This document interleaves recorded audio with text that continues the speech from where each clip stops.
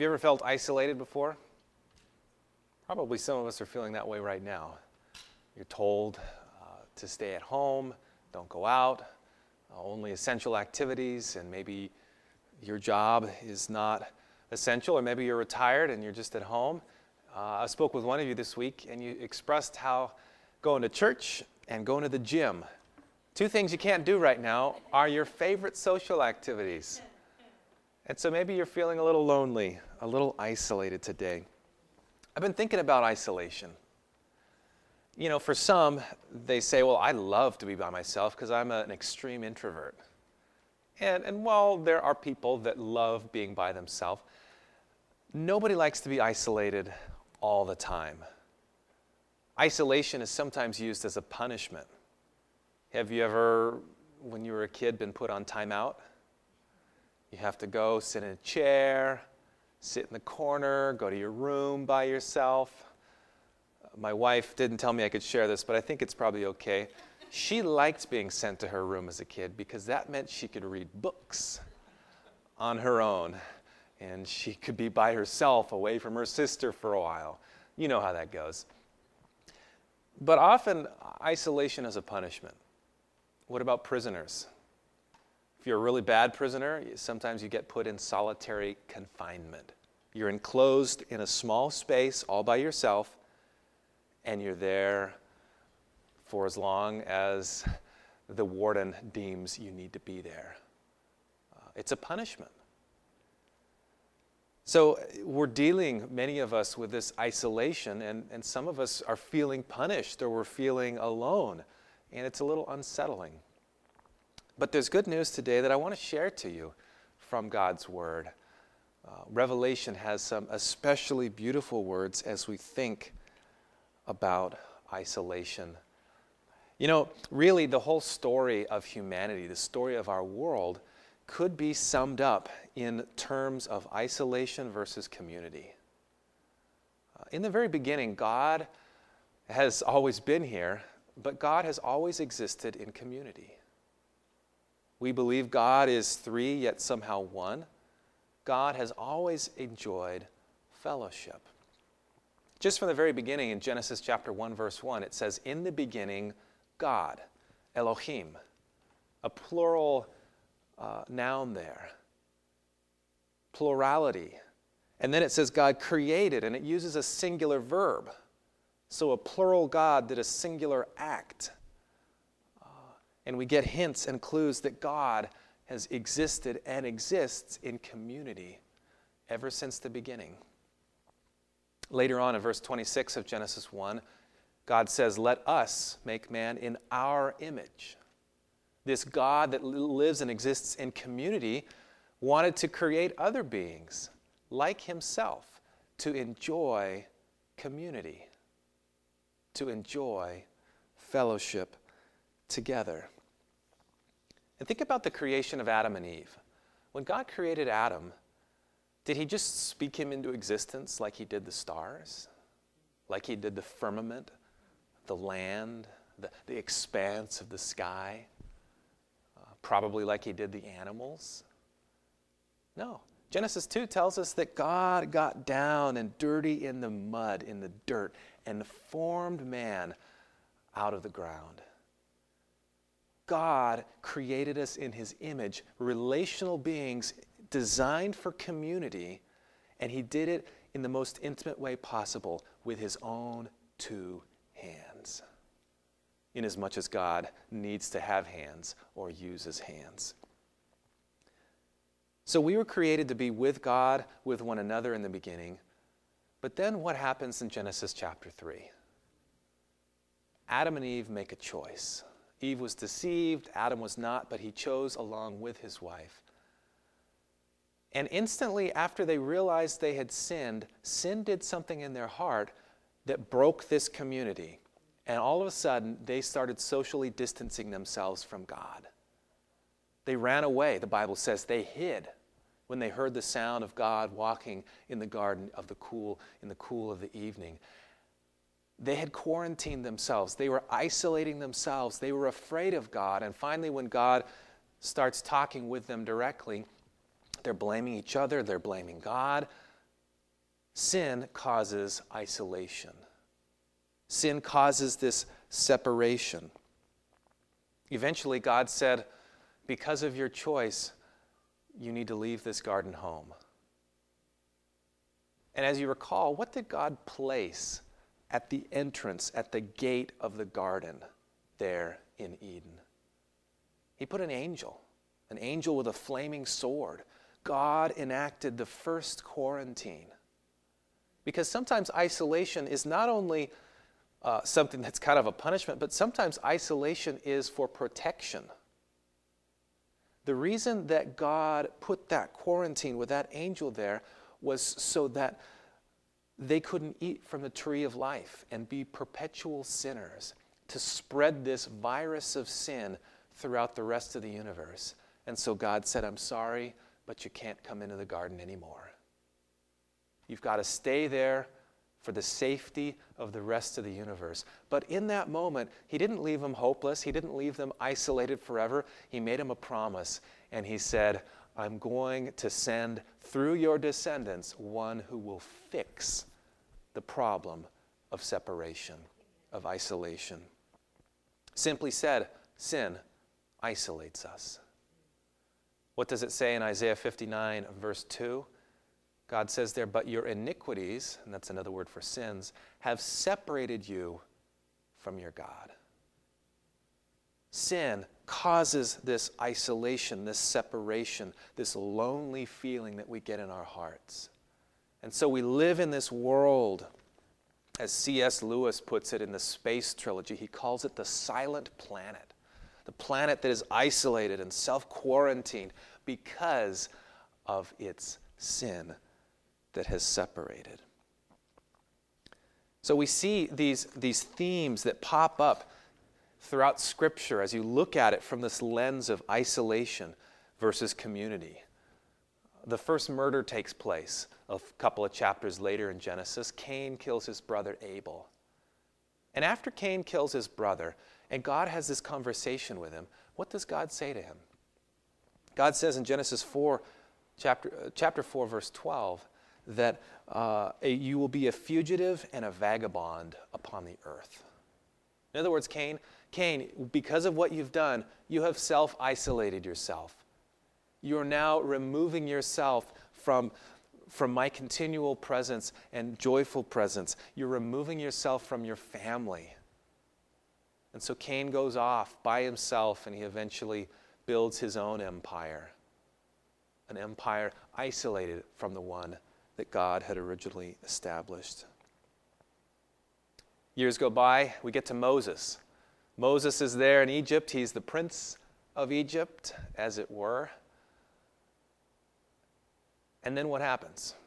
He sees this Egyptian viciously beating one of his relatives, as it were, and he gets mad and he kills the Egyptian. And when he's found out, he gets scared. And that fear drives him to run away.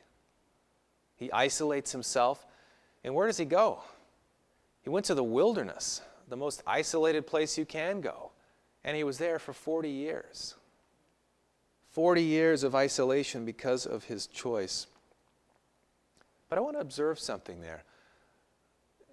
In our mistakes, we often blame ourselves and beat ourselves up because of what we've done. And we forget that God can do something amazing through our mistakes. What happened to Moses when he was in the wilderness? That's where Moses got to see God face to face, in as much as one can see God face to face. He got to talk to God at the burning bush. He got to grow and learn leadership skills, practicing with his sheep, skills that he would use as he herded the Israelites through the wilderness later on. So maybe you've made some mistakes in your life that has caused isolation, caused you to feel distant from God, caused you to feel distant from others. God wants to help you grow through that experience and turn this mistake into an opportunity to grow and to come back stronger than before. As I believe that this is an opportunity while we're isolated due to the virus to grow, and to strengthen and learn to connect in ways that we hadn't connected before, so that when we get to come back together again, whenever that might be, we can come back as a stronger community, a more intentional community. And then you go on to Leviticus 23, talking about the Passover. God commanded everybody, before this Passover, you need to rend your hearts, you need to prepare your hearts for what's to come. And it says there in Leviticus 23:29 that the people who didn't were to be cut off from their people. They were to be isolated from the people. God gave very specific instructions, and this isolation, in a large part, was to protect the rest of the group from that rebellious one. So God says, well, you got to quarantine that person. They're cut off from you. Because sin spreads like a virus. It spreads like COVID-19, but far worse. And so God said, you got to cut them off. What about Jonah? Jonah made a big mistake. God said, go, and he said, no. He isolated himself, tried to go the opposite way, tried to go somewhere totally different from where God was leading him. And finally, God had to, in his isolation in the belly of that fish, God was able to work, and God was able to do good things and get him back on track. But again, the story is communion, community, togetherness with God, or isolation in our sins. But God had promised in Genesis 3 that there would be somebody to come unify and bring us back together again, drawing us out of our isolation. Of course, that promised one came, and they called him Emmanuel, which means God with us. God together with us. And Jesus came to this world, and he knew what it was like to feel lonely and isolated. John chapter 16, verse 32, Jesus said these words. He said, behold, the hour is coming. Indeed, it has come when you will be scattered, each to his own home, and will leave me alone. Jesus recognized in his moment of greatest difficulty and anguish, in his greatest struggle, he was going to be left alone. But not really, because the verse continues. John 16:32, yet I am not alone, for the Father is with me. Jesus realized, even in his loneliest moment on planet Earth, he wasn't truly alone. And friend, you may be feeling alone in your home and isolated, in your apartment, in your house, wherever you might be. But just know, if Jesus believed that God was with him, he's with you too. And you can talk to God. You can fellowship with him. You can read his word. Ask him to speak to you this afternoon. And God also speaks to us through human beings, so you can call up someone else, text someone, message them, let them know that you're there for them too. But ultimately, we're talking about God's cure for isolation because Jesus came down to provide the solution, but Revelation reveals the outworking of this plan to end the isolation permanently. And we're just going to look at a number of verses. So get out your Bibles, your smartphones, get out something that you can look at yourself. We're going to Revelation chapter 1, and we're going to start there, right there in Revelation chapter 1, verse 1. When you get there, say amen in your house. Revelation chapter 1, verse 1. It says, the revelation of Jesus Christ, which God gave him to show his servants the things which must shortly take place. And he sent and signified by his angel to his servant John, who bore witness to the word of God and to the testimony of Jesus Christ, to all the things that he saw. Blessed is he who reads, and those who hear the words of this prophecy, and those who keep the things which are written in it, for the time is near. This was a special message revealing Jesus, It's not a book that's meant to scare us. It's a book that's meant to reveal Jesus and his plan for our world. And as we're thinking about isolation and community, we're going to see some beautiful passages that remind us that this Emmanuel, this God with us, has plans for us never to feel isolated ever again as he restores the world to all things. You'll notice there in verse 7, this symbolic, or not symbolic, but this image, this future look of Jesus. And it says in verse 7, behold, he, Jesus, is coming with clouds, and how many eyes will see him? Every eye will see him. That means that you don't just have one person who gets to go up to heaven at one time and another person at another time. No. We all get to see Jesus at the same time in community when he returns to this world. We get to experience that moment together. But I tell you, it's really great when you get to experience something together. Have you ever noticed when you're in an audience and the speaker says something that's kind of funny? Sometimes people will look around at the other people, kind of look around. We do that sometimes reflexively because we like to participate in a funny moment and a shared special moment together. I do this with my wife in different ways. Sometimes good moments, sometimes bad moments. I'll take a bite of something that tastes horrible and I'll say, hey, this is terrible. You got to try it. And while it may seem weird, you want the other person to know and experience what you're going through. And so when Jesus comes back, we will all get to experience it together at the same time. Collectively. No isolation in that moment. Just a wonderful time of community. Look at verse 9. I, John, your brother and companion in tribulation and the kingdom and patience of Jesus Christ, was on the island that is called Patmos for the word of God and for the testimony of Jesus Christ. John, who wrote Revelation, did it from a place of isolation. John was on Patmos, this rocky outcropping of an island, and he was writing this letter that would go by boat across the sea to the various 7 churches. And he was isolated. He was alone. He was there with other prisoners, but he wasn't there with his church people, the people that he really loved and wanted to be with. He was there because he was faithful to Jesus, and that's where Jesus allowed him, out of this moment of isolation and loneliness, to write these words that are giving us hope today. And so we continue through the book of Revelation, and we see Jesus now in verse 13. Symbolically, he's walking here in verse 13. It says, and in the midst of the 7 lampstands, which elsewhere are defined as the 7 churches, stood one like the Son of Man, clothed with a garment down to his feet, girded about his chest with a gold band. Jesus is walking amidst the 7 lampstands because he wants to be with his people. He doesn't want it to be isolated. And so you go to Revelation chapter 3, continuing on, we see words from Christ himself in Revelation.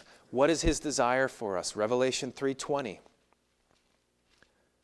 Jesus said, behold, I stand at the door and I knock. Now, when you go to someone's house and you knock, is it because you don't want to see them? Of course not. You go to the house and you knock on their door because you want to see them. You want to be with them. Unless you're doing like a ring and run. But even then, you have good intentions generally for that person. Jesus is knocking at the door of our hearts, as it were, because he wants to be with us. Notice what it says next. If anyone hears my voice, he's also calling out. He's not just knocking, he's saying, hello, can I come in? Are you home? If you hear his voice and they open the door, I will come in and I will dine with him and he with me. One of the best ways to socialize is over food, right? Oh, there's just nothing like sharing a meal together. Jesus says, I want to share I want to be united with you. I don't want there to be any isolation or separation. Sure, you may have sinned a whole bunch, but that's what I'm good at, taking care of the sin problem. And in spite of what you've done, I love you. I long for you. I want to be with you forever. Revelation continues to reveal that God simply wants to be with us. And if we had time, we'd spend time going through Revelation 4.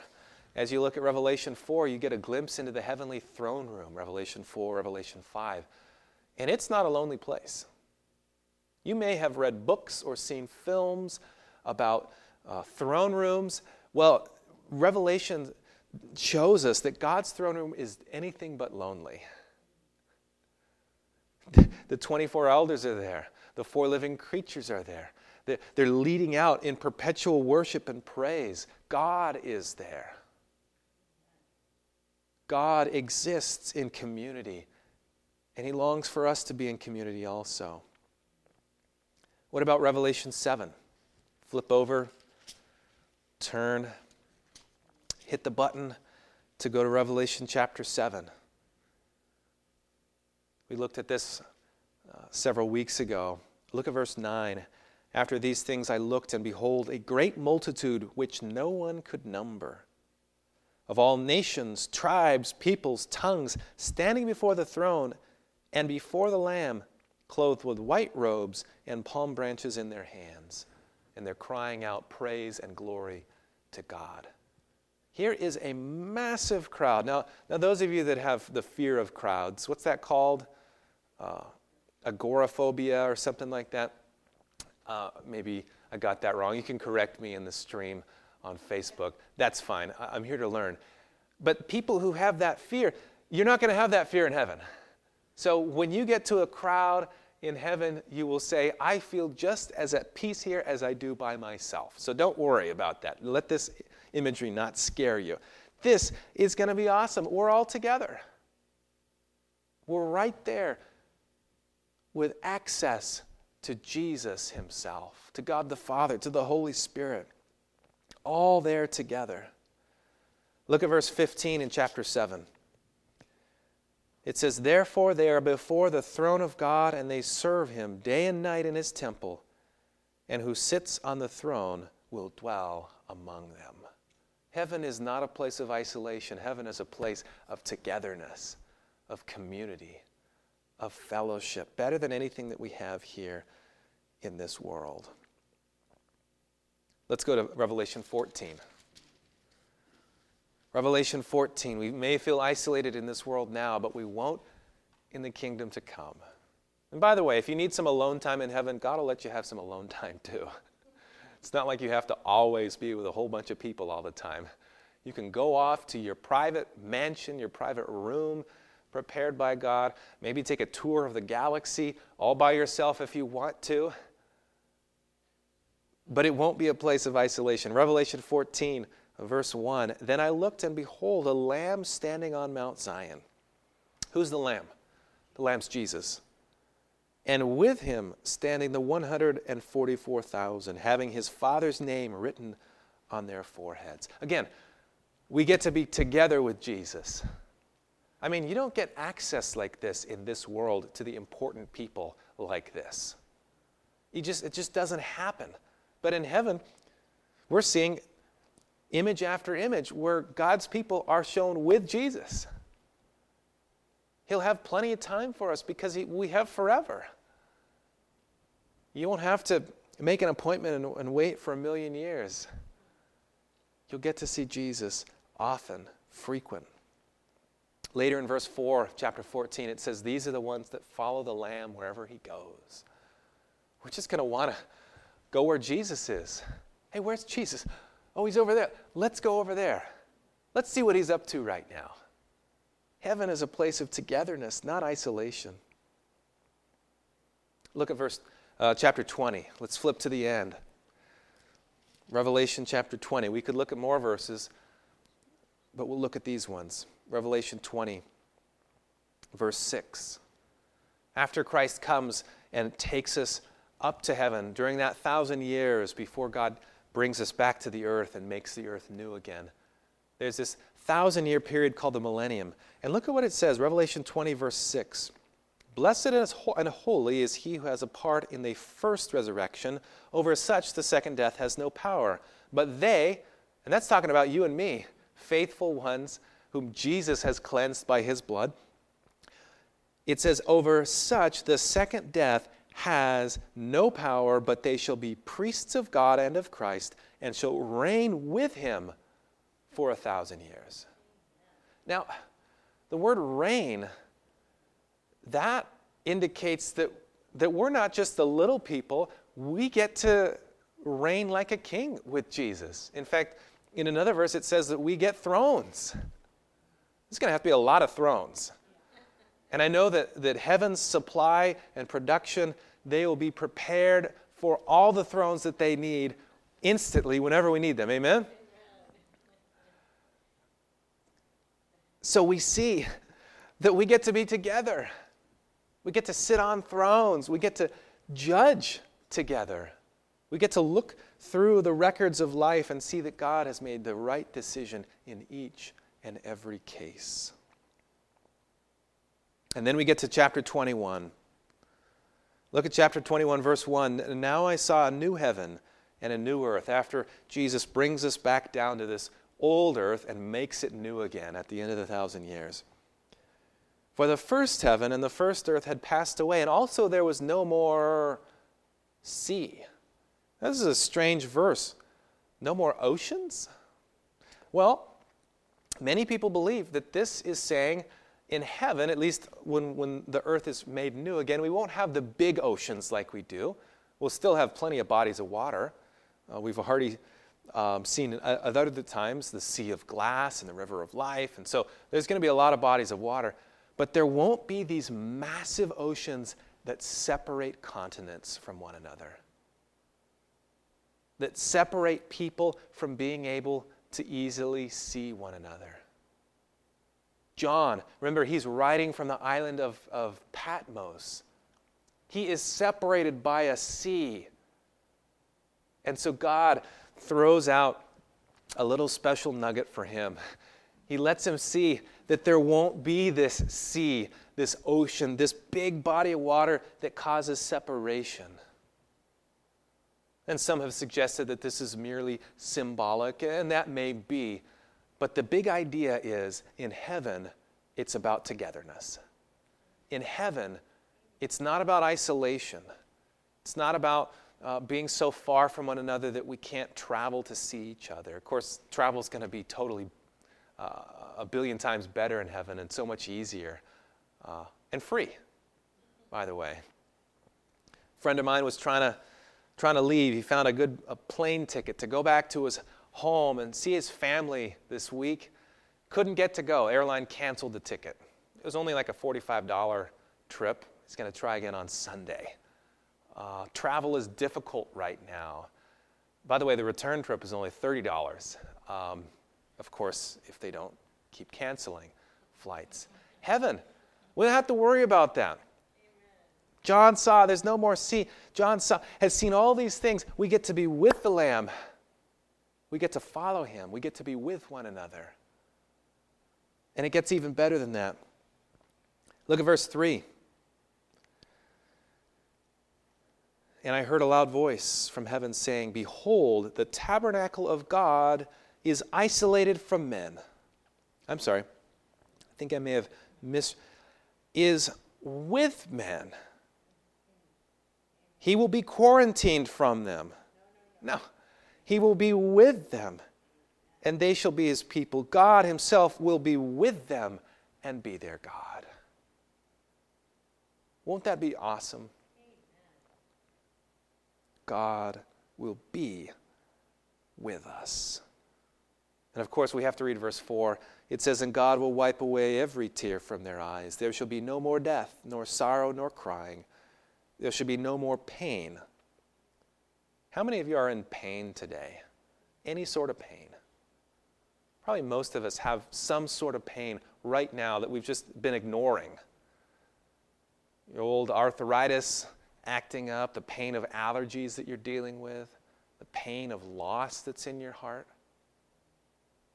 God says there will be no more pain of any sort, for the former things have passed away. Then he said, who sat on the throne, behold, I am making all things new. And he said to me, write, for these words are true and faithful.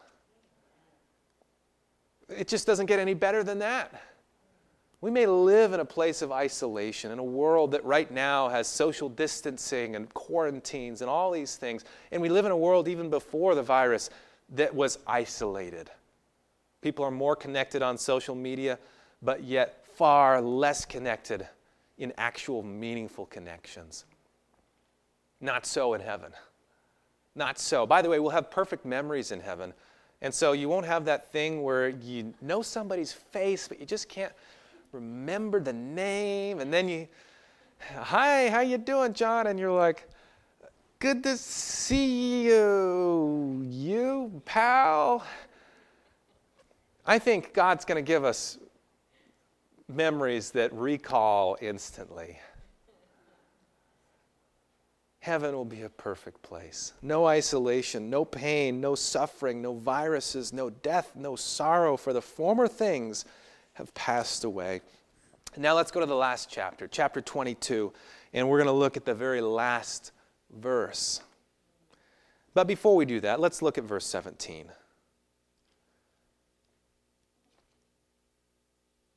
And the Spirit and the bride say, come. And let him who hears say, come. And let whoever thirsts come. Whoever desires, let him take of the water of life freely. Read these last two chapters on your own this afternoon. There's a beautiful picture of what heaven's going to be like, just a fraction of what it will be like. And God, through these verses, is saying to us, come, be a part of my kingdom. I want you to be a part of my kingdom. But not only that, I want you to invite others to be a part of this kingdom also. You're a part of my plan to reach other people. You know people that are isolated right now because of the virus. You know people that just are living at home because their bodies don't work like they used to and they can't get out like they used to. Perhaps Jesus today wants to work through you to remind them of how good the future glories of heaven will be.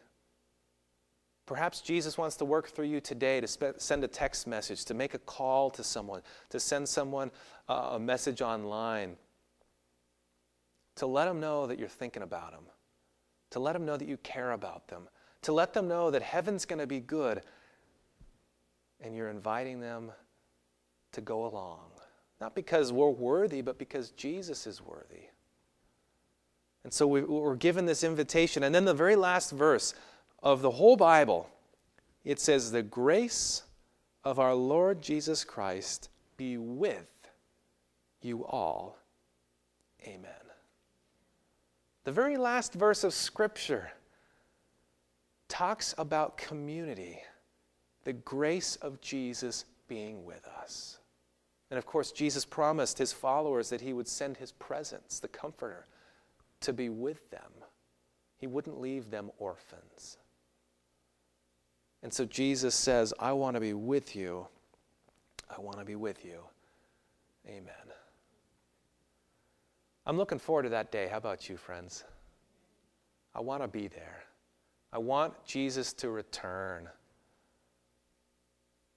And I recognize that Jesus wants to use me and he wants to use you to help others to make that choice also. Do you want to be a part of this work? Just do something today. Find somebody to call. Find somebody to reach out to. Just to stay in touch, stay connected. Or maybe there's someone in your life that you've been isolated from for whatever reason. Maybe Jesus today will impress you to reach out to them, to start mending a bridge that was burned. I don't know what God's doing in your life and what he wants to do, but I want to respond to what he says to me. How about you? Let's bow our heads and let's pray. Loving Heavenly Father, I am so grateful that even though we self-isolated due to our sin, you followed us, you chased us down. Jesus, you caught up to us. You became the curse in order to destroy the curse of sin.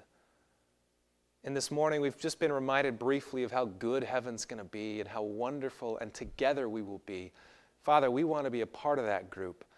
And we pray that when you come back, not only we will rise up in the air to meet you, but people who you have used us to reach will be there too.